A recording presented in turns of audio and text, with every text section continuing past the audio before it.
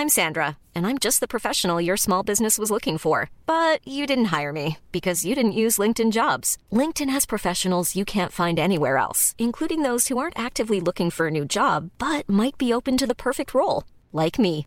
In a given month, over 70% of LinkedIn users don't visit other leading job sites. So if you're not looking on LinkedIn, you'll miss out on great candidates like Sandra. Start hiring professionals like a professional. Post your free job on linkedin.com/people today. Stocks for beginners. Phil Muscatello and FinPods are authorised reps of Money Sherpa. The information in this podcast is general in nature and doesn't take into account your personal situation.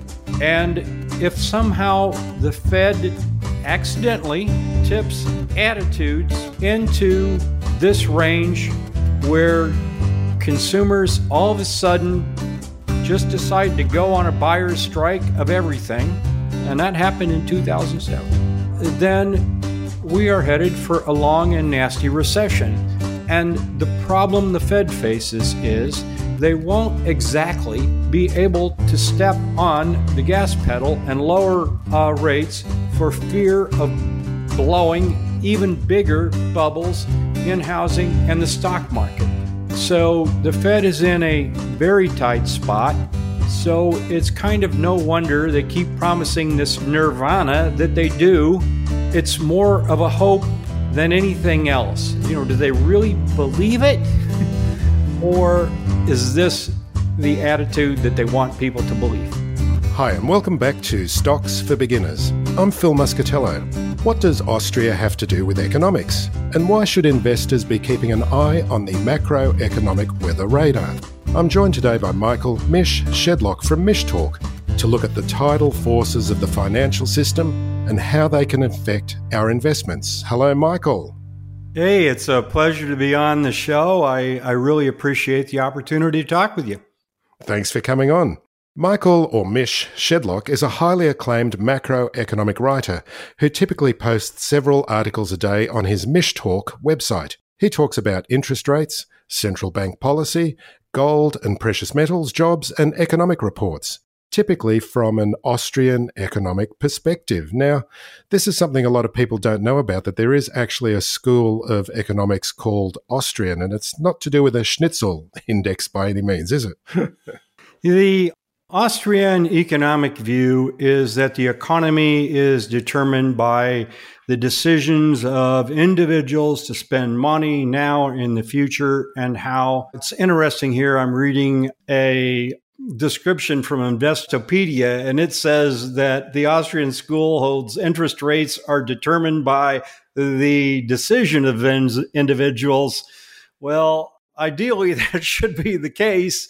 But unfortunately, we have a bunch of central bank planners across the world who think that they are wizards enough to be able to determine what the right interest rate should be. The Austrian view would be that this should be left up to the market.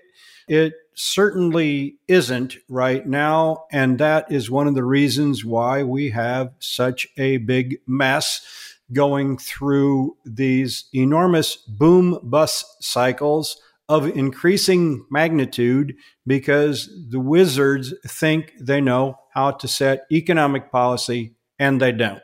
That's really interesting to hear that description of Austrian economics. Is it Friedrich Hayek who's seen as being one of the progenitors of this? Yes, I listen to or read Hayek, Mises, Rothbard. Now, some people have a favorite one over the other. Rothbard has a number of books out there, and you can pick them up for free, actually, off the Mises Institute. One of them is called What Has the Fed Done to Us? Essentially is what it amounts to. I don't remember the exact title, but there's a number of them by Rothbard that are free on Mises.org, and I would recommend people interested in this school of thought to look at that free literature and take a look at it. And some listeners may remember Milton Friedman in the 80s during the Reagan administration, and he was one of the disciples of this school of economics. He's since also been a bit discredited.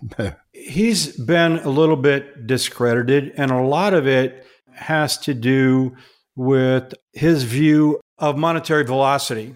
Milton Friedman came out with an equation that you could determine interest rates and policy by looking at velocity. The problem with his formula was that it assumed that velocity was either a constant or a near constant, and it wasn't.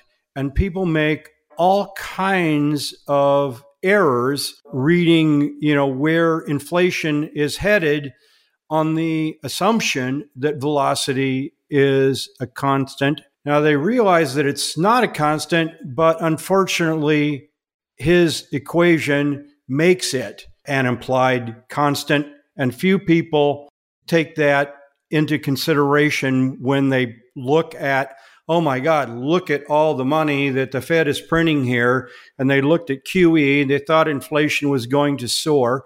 Inflation didn't soar until it was the free money handout from Congress under President Trump, a huge one, totally unwarranted under President Biden. For the record, I don't like either of them. Neither of them is fiscally conservative. Both of them interfered in the markets. Trump wanted the Fed to cut rates. He wanted a bigger stimulus than what he got.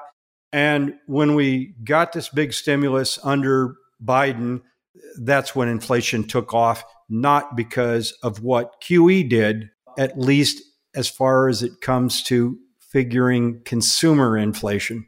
But to give Milton Friedman his due, he did point out that the only thing that does cause inflation is the amount of money that comes out of government printers, or it's not printers these days, it's more of an accounting, bookkeeping situation. But he was right in that, isn't it? It's really, that is the only lever that can be pulled to stimulate inflation. Is that correct? I think so. I mean, let's give you the formula of velocity so we can, talk about it. It's velocity is GDP divided by money supply. It's actually velocity equals the number of transactions times the price, which equates to GDP divided by money supply. The thing about velocity is it's an output. It's not an independent variable. It can't be measured on its own accord. It's defined as those two. And when Friedman put that together, he thought velocity was constant. If velocity was constant, then a lot of the assumptions that people made when the Fed did all of this QE and soared the money supply, and this went on from 2012 to 2020 before it was ever a problem. And this also gets into some other issues. How do we measure inflation? The Fed and all the economists measure inflation by looking at PCE, which is a measure of personal consumption expenditures, or most analysts look at the CPI, which is Consumer Price Index. The problem with both of them is they're wrong. It's hard enough to say we can even measure them in the first place. I don't believe we can, at least not accurately.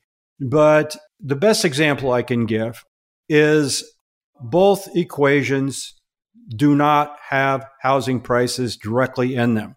They do have rent in them, but not housing prices.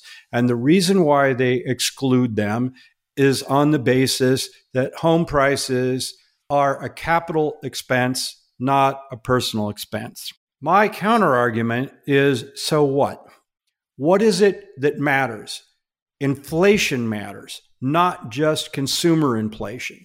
So this leads to all sorts of errors like the Taylor rule and the Phillips curve and all of these other kinds of things that make predictions based of consumer prices when it's not consumer prices that matter, it's inflation that matters. The Fed had loose money, too big, too long, twice, at least twice.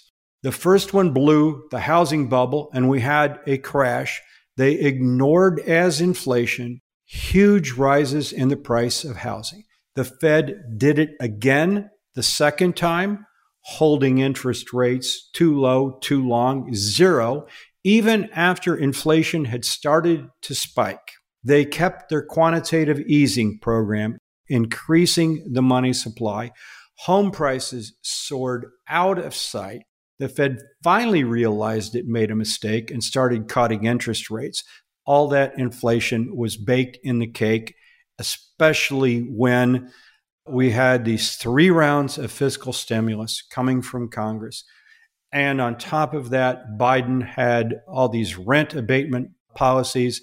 A lot of renters didn't pay their rent. They took this money, they spent it on, well, literally anything.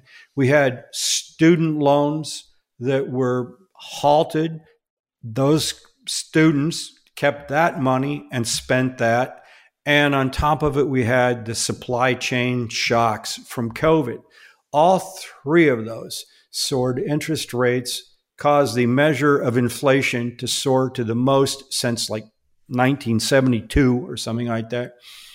And the Fed never saw it coming. They never issued a error statement. They never said we were wrong. The Bernanke Fed didn't say they were wrong. The Fed never apologizes for any of its mistakes, and those mistakes are still ongoing now. The only thing the Fed said today, at this FOMC meeting today, the Fed held rates constant. And about the only thing they said that made any sense is essentially, we don't know what's going on. And at least that was an honest statement. But you won't hear the media phrase it that way, but you will hear me say it that way. They're talking about uncertainty, this, that. Well, would the free market have done any worse than the Fed in blowing the last 2 economic bubbles we've seen? I highly doubt it. That's the problem with a bunch of economic wizards who don't know what they're doing, setting interest rate policy. It's like if Russia announced tomorrow that they were going to set the price of orange juice, and recall that Russia did do this. They had all of these targets for how much steel should be produced, how much wheat should be produced, how much whatever should be produced, and what the prices of those would be. Well, I would tell you that it's probably a lot easier to set the price of orange juice than to set the price of interest at a rate that is going to keep the economy on an even keel without causing an inflationary boom or a recession. So we don't know. We can't say for sure what the market would have done, but I hazard a guess it wouldn't have done any worse on its own accord than having a bunch of wizards try and set interest rate policy. And it's happening not in the United States. It happened in Japan. It happens in China, happens in Europe with the ECB, where they actually had negative interest rates for a number of years, as if it makes any sense at all to pay people money to borrow money. You earn negative interest on your money deposited. The ECB was trying to stimulate bank lending, but didn't stimulate anything because these guys don't know how the economy works. Wow, that's such a bracing view. And we're talking today on September 20, and it's just after Jerome Powell has made his FOMC speech. So let's talk about that a little bit. And I just want to put this a little bit in the context, in that markets seem to have a very Pollyanna-ish view that we're going to have some sort of soft landing that's been successfully engineered by these people in central banks. So tell us a little bit more about what Jerome Powell said today and your view on it. It was actually an interesting FOMC statement for a change. Mostly they put a boilerplate out there that's the same month after month after month. This one, the market perceived as hawkish. I read it as hawkish. Here's a couple of statements. In their statement, Powell said inflation remains elevated. I would agree with that. He said tighter credit conditions for household and businesses are likely to weigh on economic activity, hiring, and inflation, and I would agree with that. He said the extent of these effects remain uncertain. I would agree with that. The committee remains highly attentive to inflation risks, and I would agree with that. So I agree with all of those statements, but they were true at any point in time. The Fed has been quite confident on where the economy was going, where interest rates should be. And you should recall, just going back to even 2019, 4 years ago, every one of the members of the Fed presidents and chairs, were worried that inflation was too low because they didn't know how to measure it. They weren't looking at housing prices, and that they wanted to make up for lost inflation. Lost inflation. They wanted to make up for the lack of inflation. Well, it's pretty clear now that they made up for the lack of inflation in spades, and now they have the counter problem. This all stems from the fact that they didn't know how to measure inflation in the first place. They failed to look at asset bubbles, and they failed to look at housing prices twice. So they blew economic bubbles by not understanding what inflation is, and meanwhile, they claim to be inflation fighters without even knowing what it is. But my take on the FOMC meeting was these statements, those four that I just read to you, is a warning shot about uncertainty, and that it's a clear warning shot that the Fed's going to hike more if warranted. And what happened? I did an analysis. I've not published it yet here. The market had been expecting a lot of rate cuts priced in for next year. Well, Powell did what he wanted to do. The market expectation, which has actually been marching higher all year, was for higher for longer. And if we look at policies from Biden administration, I think we have another hike coming, at least. I think one of the interesting things that he said as well was that, I'm paraphrasing, but he suggested people should be investing in Bitcoin, in gold, in silver, and in real estate. This is quite an extraordinary statement to make, isn't it? It's hard to know what to do with this, actually, because of actually something the Fed said. And I could see we've got a strike going on from the UAW. We don't know the impact of that. And let's just discuss the next election. There's going to be a huge difference between who wins. And I'm telling you, I don't know how to handicap this right now. And neither do the markets. Trump versus Biden is about 50-50. That's, what the markets seem to say. There's not enough information right now to dispute that one way or another. But the economic policies from Biden are absolutely horrendous. He's pushing unions, which is inflationary. His energy policy is totally maddening.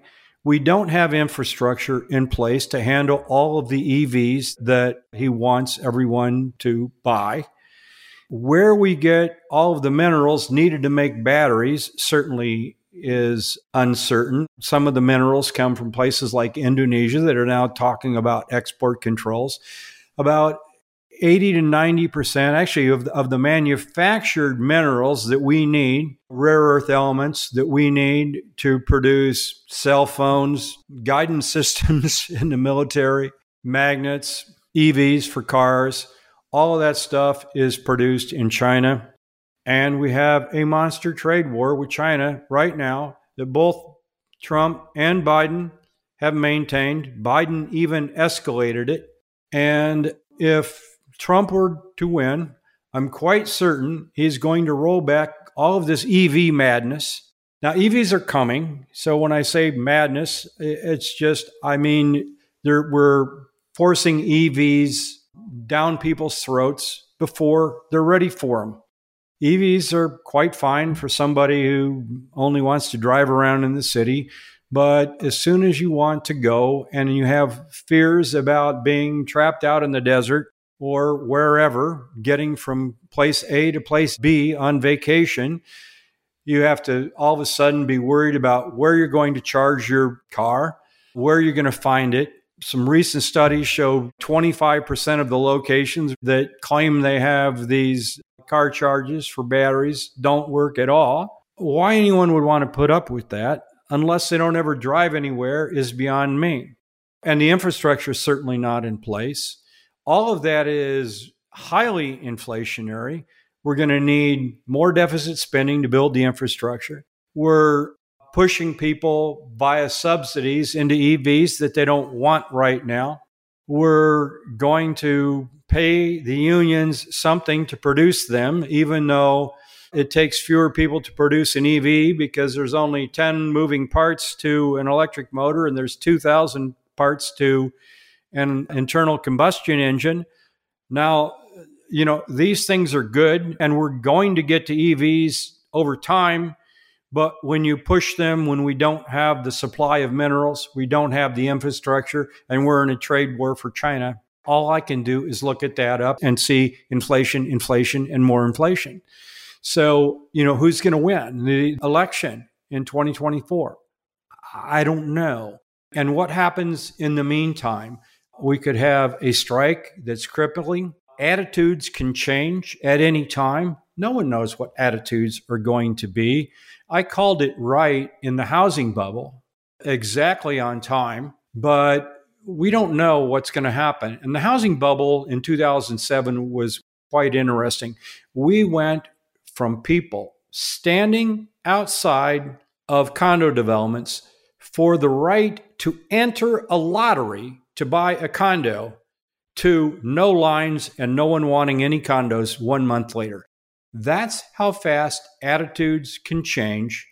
And if somehow the Fed accidentally tips attitudes into this range where consumers all of a sudden just decide to go on a buyer's strike of everything, and that happened in 2007, then we are headed for a long and nasty recession.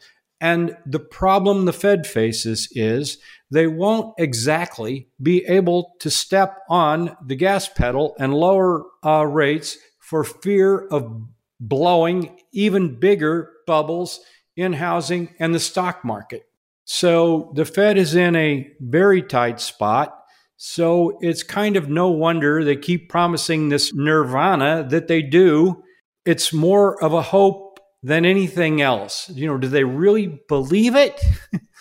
Or is this the attitude that they want people to believe? Hiring for your small business? If you're not looking for professionals on LinkedIn, you're looking in the wrong place. That's like looking for your car keys in a fish tank. LinkedIn helps you hire professionals you can't find anywhere else, even those who aren't actively searching for a new job but might be open to the perfect role. In a given month, over 70% of LinkedIn users don't even visit other leading job sites. So start looking in the right place. With LinkedIn, you can hire professionals like a professional. Post your free job on linkedin.com/people today. Are you looking for unbiased, in-depth market insights? Deep Knowledge Investing is dedicated to providing conflict-free, well-researched stock ideas. Gary Brode is a 30-year Wall Street hedge fund veteran turned to the good side. He's dedicated to providing you with independent and timely market commentary. Deep Knowledge Investing is supported by a large, successful and highly engaged board of advisors who provide expert advice and insights in a variety of fields and industries. Gary appears regularly on this podcast, so you can check out his insights for yourself and see if he's the right guy for you. Receive 50% off a Deep Knowledge Investing subscription by using the promo code STOCKSFORBEGINNERS50, that's 50. By using this promo code, you can subscribe for 6 months for only $100 or check it out for a month for only $25. That's deepknowledgeinvesting.com and use the promo code STOCKSFORBEGINNERS50. By using this code, you'll be helping to support this podcast. Deep Knowledge Investing, helping you to beat the market.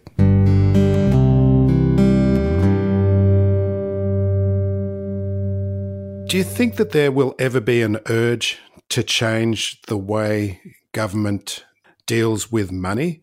Because at the moment, there is no incentive for a government not to print money. If a policy was suggested by a government, but alongside of it, it said, well, okay, are you willing for us to use your taxpayer dollars to pay for this program? You would get a very different answer to one where the government can just simply print the money and there's no responsibility, no consequences.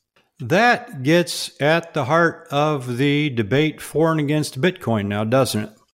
The true believers in Bitcoin believe that Bitcoin is money. Well, it's not right now for a whole number of reasons, but they think that countries are going to, turn to Bitcoin because they don't have any other alternative. I don't think that Bitcoin will ever be adopted as money by any major central bank or any major government simply because they do not want to give over control of money supply to an algorithm. They all want to print at will. This is what happened when Nixon, in August of 1971, took the U.S., killed the last vestige of a gold standard by taking the U.S. off of the gold standard. We got into a debate not a debate, but an argument with France. And John Connally, Nixon's Secretary of State, told France, it's our money supply, but your problem. Exactly like that. Well, that unleashed a situation where everyone followed suit, and now central banks have the ability to inflate at will, and did, and they're not going to relinquish that to Bitcoin or anything else. I think we're headed for a major currency crisis. I've been saying this for a decade. Unfortunately, I've never put a time on it, and I never will put a time on it. It's pretty clear that we're heading to that point based off of what we've done and where we're going. But I hear all of this nonsensical talk of the U.S. going into hyperinflation over what we're doing, when virtually every central bank is doing the same kinds of things to the same degrees, manipulating money and interest rate policy for whatever reason. So that automatically rules out hyperinflation. Hyperinflation is a complete collapse of currency where the currency in question, say the dollar, goes to zero against everything else. How likely is the dollar going to go to zero against the euro, against the yen, against the yuan, when all of these countries have their own economic problems, and China, state-owned enterprises, SOEs, and demographic problems, all of that is actually worse than anything here that happened in the United States. They've got an imploding property bubble here right now. So to suggest that the U.S. is going to go to hyperinflation and Bitcoin is the only way out is just simply wrong for all of those reasons. Should we talk about the R word for a moment? Recession. Oh, recession. Do you think it's inevitable? I think we're in one, and debatedly, we might be out of one. We won't know that until we see the next set of GDP numbers. But there's actually two sets of numbers, and they're supposed to equal. Gross domestic product, or GDP, and gross domestic income, GDI, are two measures of the exact same thing. Now, unfortunately, if you look at the two of them, they are the widest apart in history. And the reason why they're supposed to match is you add up all the products that we produced and what we sold them at. That results in income to individuals and companies, individuals as salary, corporate income to corporations. So, income should match products. Now, it seems to me that income is a little bit easier to measure than summing up all of the products produced. And income, the last 3 quarters, gross domestic income, annualized numbers, were minus 3.3%, minus 1.8%, and preliminary for the second quarter of 2002, plus 0.5. Now, the GDP estimates, those were off the top. The GDI estimates were off the top of my head, but I'm certain they're accurate. The very, very impressive, GDP Mish. numbers were something like plus 2.0, plus 2.8, and plus 2.1. Those are not exact, but they're approximate. So we have income saying recession, at least for the 2 quarters where we had negative, and we had GDP that isn't anywhere close to it. So which one of those sets of numbers do you believe? There's historically, when one goes back and look, at economic turns, GDI produces a much better number. And the Philadelphia Fed has an alternate number to either GDP or GDI. They call it GDP plus. It's probably really more like GDI plus because it's closer to GDI.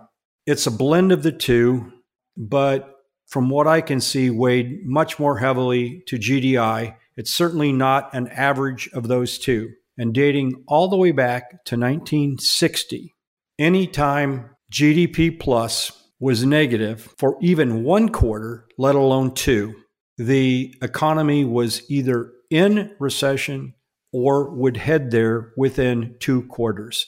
There was one tiny instance where GDI went negative 0.1% that I'm ignoring. But that is a far better, far more accurate, with no false signals measure of the state of the economy than things like the inverted yield curve and industrial production and all sorts of other numbers. You look at them and they give all kinds of false signals. Dating to 1960, this GDP plus has never issued a false signal, and it's always been timely, within 2 quarters.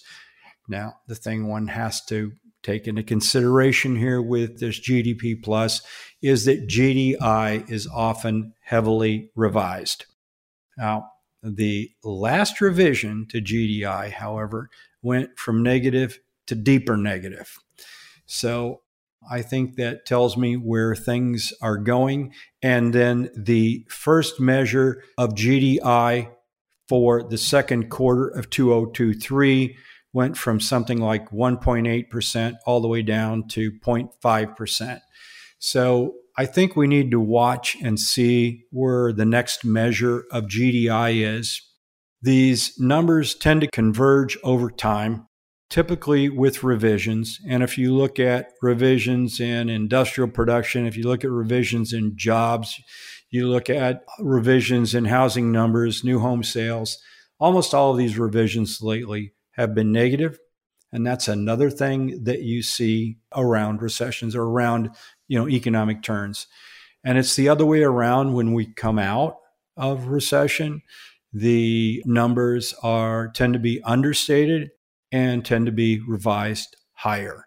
So, people look at the economy and say, gee, it was great, it was great, it was great. Look at all these jobs. And say, well, what's the revisions going to be? And what are the incomes? And if you look at measures of full-time employment from the household survey, it's falling. It's really kind of amazing. And there's a lot more part-time work. And if you look at that and you say, okay, if the household survey is right and not the establishment survey, then that gives credence to the GDI look of things. And if you look at inflation-adjusted spending, that's another topic. People say, oh my God, the consumer is really strong. And in a recent economic report, I said, is the consumer really strong? As inflation-adjusted retail sales have hardly gone anywhere. And credit card usage is back near an all-time high. So, what do those measures say? Those measures say that the consumer is struggling. And if you ask the consumer, how they're doing, consumer attitudes are certainly struggling. And Paul Krugman just came out and blamed that on negative news reports in the media. I'm sorry, I got to laugh. I don't buy it. Well, has he ever been right about anything? Oh, yeah, certainly. I've actually agreed with no one's ever perfectly right or wrong, because then if they were, there would be a perfect contrarian indicator. It's just as valuable if someone's always wrong about meaningful things as if someone's always right about meaningful things. I've actually agreed with Krugman about 20% of the time over time. So people have stopped following me, and it's a sad state of affairs. Actually, people have said, well, I don't agree with your last post, so I'm going to stop following you. What? Especially when it comes to politics. And 3 times in the same day, I've been accused of being extreme right and extreme left. Now, obviously, that's impossible. That's a badge of honor, however. And it happens because, you say something negative about Biden. Well, you're a MAGA extreme Trump fan. And you say something bad about Trump. You have Trump derangement syndrome. You're extreme left. I told you before, I don't like any of them because none of them are fiscally conservative. They all want to spend more money somewhere. The Republicans want to spend more money on military. And they even go, and to get that, this is the way Washington works, we'll spend more on this in return for more on that. And so the compromise in Washington is, as it always is, Republicans get more money for military spending in turn for more money for social spending from Democrats. The Republicans only want to be fiscally responsible when they're not in control. They want to blame it on the Democrats, and the Democrats never want to be fiscally conservative.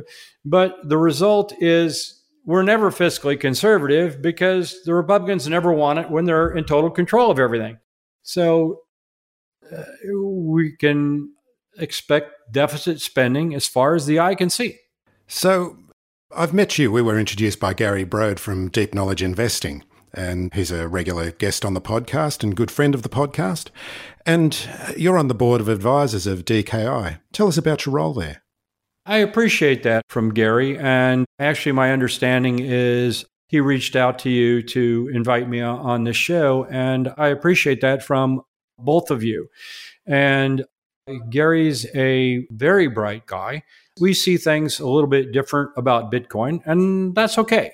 He sees an arbitrage opportunity right now based off of what the SEC is doing, and they're probably going to be forced to allow a Bitcoin ETF, and that's certainly, quite possible.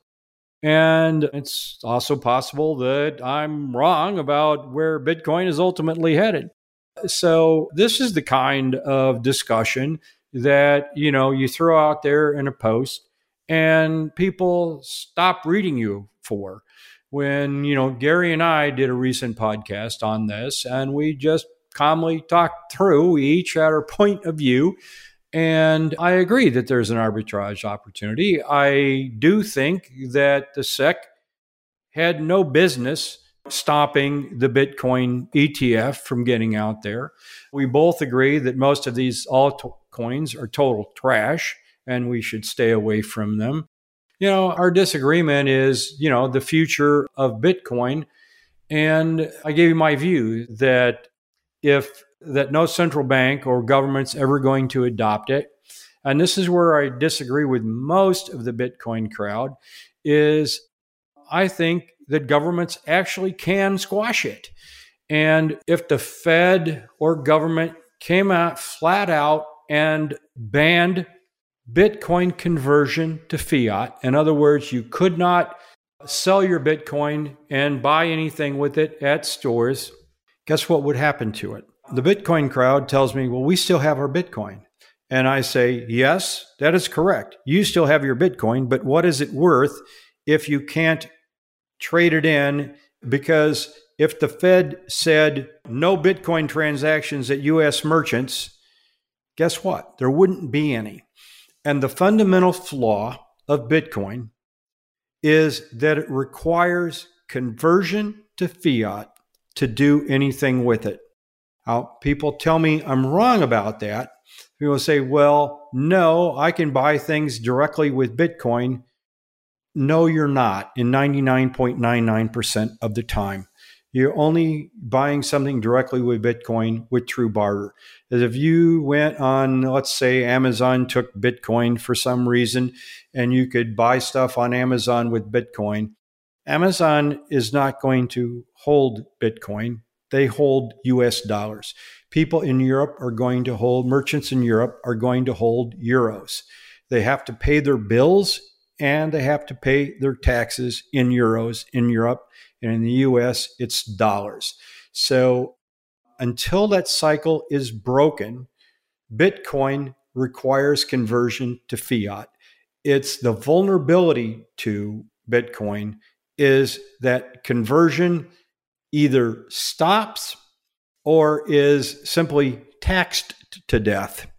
So I always thought wrongly, actually, and I was wrong, that governments would act on Bitcoin before they did, and they haven't. And now I think they won't. So what does that mean for Bitcoin? Well, governments will act if they feel threatened. If the price of Bitcoin never gets high enough, then they won't act. So I'm wondering if Bitcoin just kind of stabilizes here, floats down, or goes up and down in a range, maybe goes back up to 64,000 and falls back to 30,000. The more stable it is, the less threatened governments are by it. But in turn, that takes these $1 million projections and you can throw them out the window. Anyway, these are the kinds of things that Gary and I can discuss, and we do on our podcast without anyone getting bent out of shape because, they don't agree with us. And you see too much of that on Twitter where people stop reading other people. They're in this mindset of they're looking for reinforcement of their own ideas and don't want any others. And that's what we're discussing here now. I said, I don't like Trump. I don't like Biden. I gave you my reasons why I don't like either of them.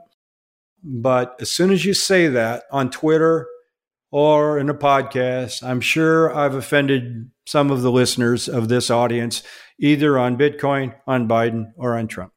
We love equal opportunity offense, Mish. I'm an equal opportunity basher.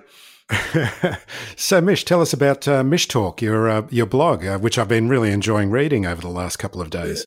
I started it in 2003.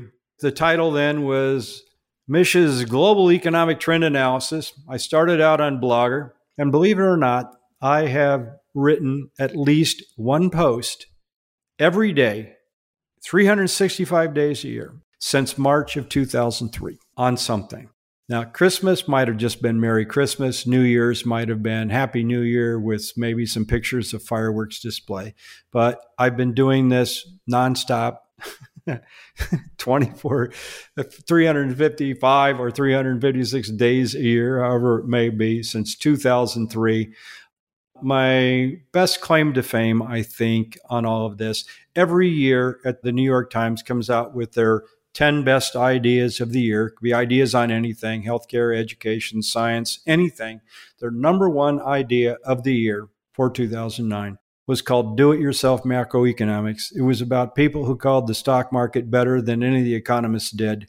And I was named along with two other bloggers by name. Calculated Risk, his real name is Dave McBride, and Barry Ritholtz. So Barry Ritholtz, me, and Calculated Risk were named in the number one idea of the year for our economic blogging, and I'm still at it. And the web address is mishtalk.com, is that correct? It is, yes, mishtalk.com. By the way, if I can give myself another plug, I've got a photography blog. I believe I have world-class photography. It's another one of my passions. Please check out Mish Moments, M-I-S-H, Moments with an S, mishmoments.com. If you want to see some really spectacular photography images, and there's a section on top. The link I just gave you will take you to my homepage, which is my stuff for sale. But if you want to see what I write about, I tell people how I took the shots I did, where to go, when to be there, time of day, all the conditions, what lenses I used. If you click on the menu, there's Mish's articles, and I discuss in detail how I got all the pictures that I got. So please check out mishmoments.com in addition to mishtalk.com. Fantastic. Well, we'll put all the links in the blog post and the episode notes. So, Mish, Thank you so much for joining me today. I've got so many more economic questions I want to ask you, so we'll have to get you back on again. I think I talked too much, so I hope this wasn't too long. But anyway, I enjoyed being on the show, and you might want to get Gary back in. He's a great guy, and I certainly appreciate the fact that he introduced me to you. We can't keep him off the podcast, Mish. Thank you very much. Thanks. My pleasure. Thanks for listening to Stocks for Beginners. If you enjoy listening, please take a moment to rate or review in your podcast player, or tell a friend who might want to learn more about investing for their future.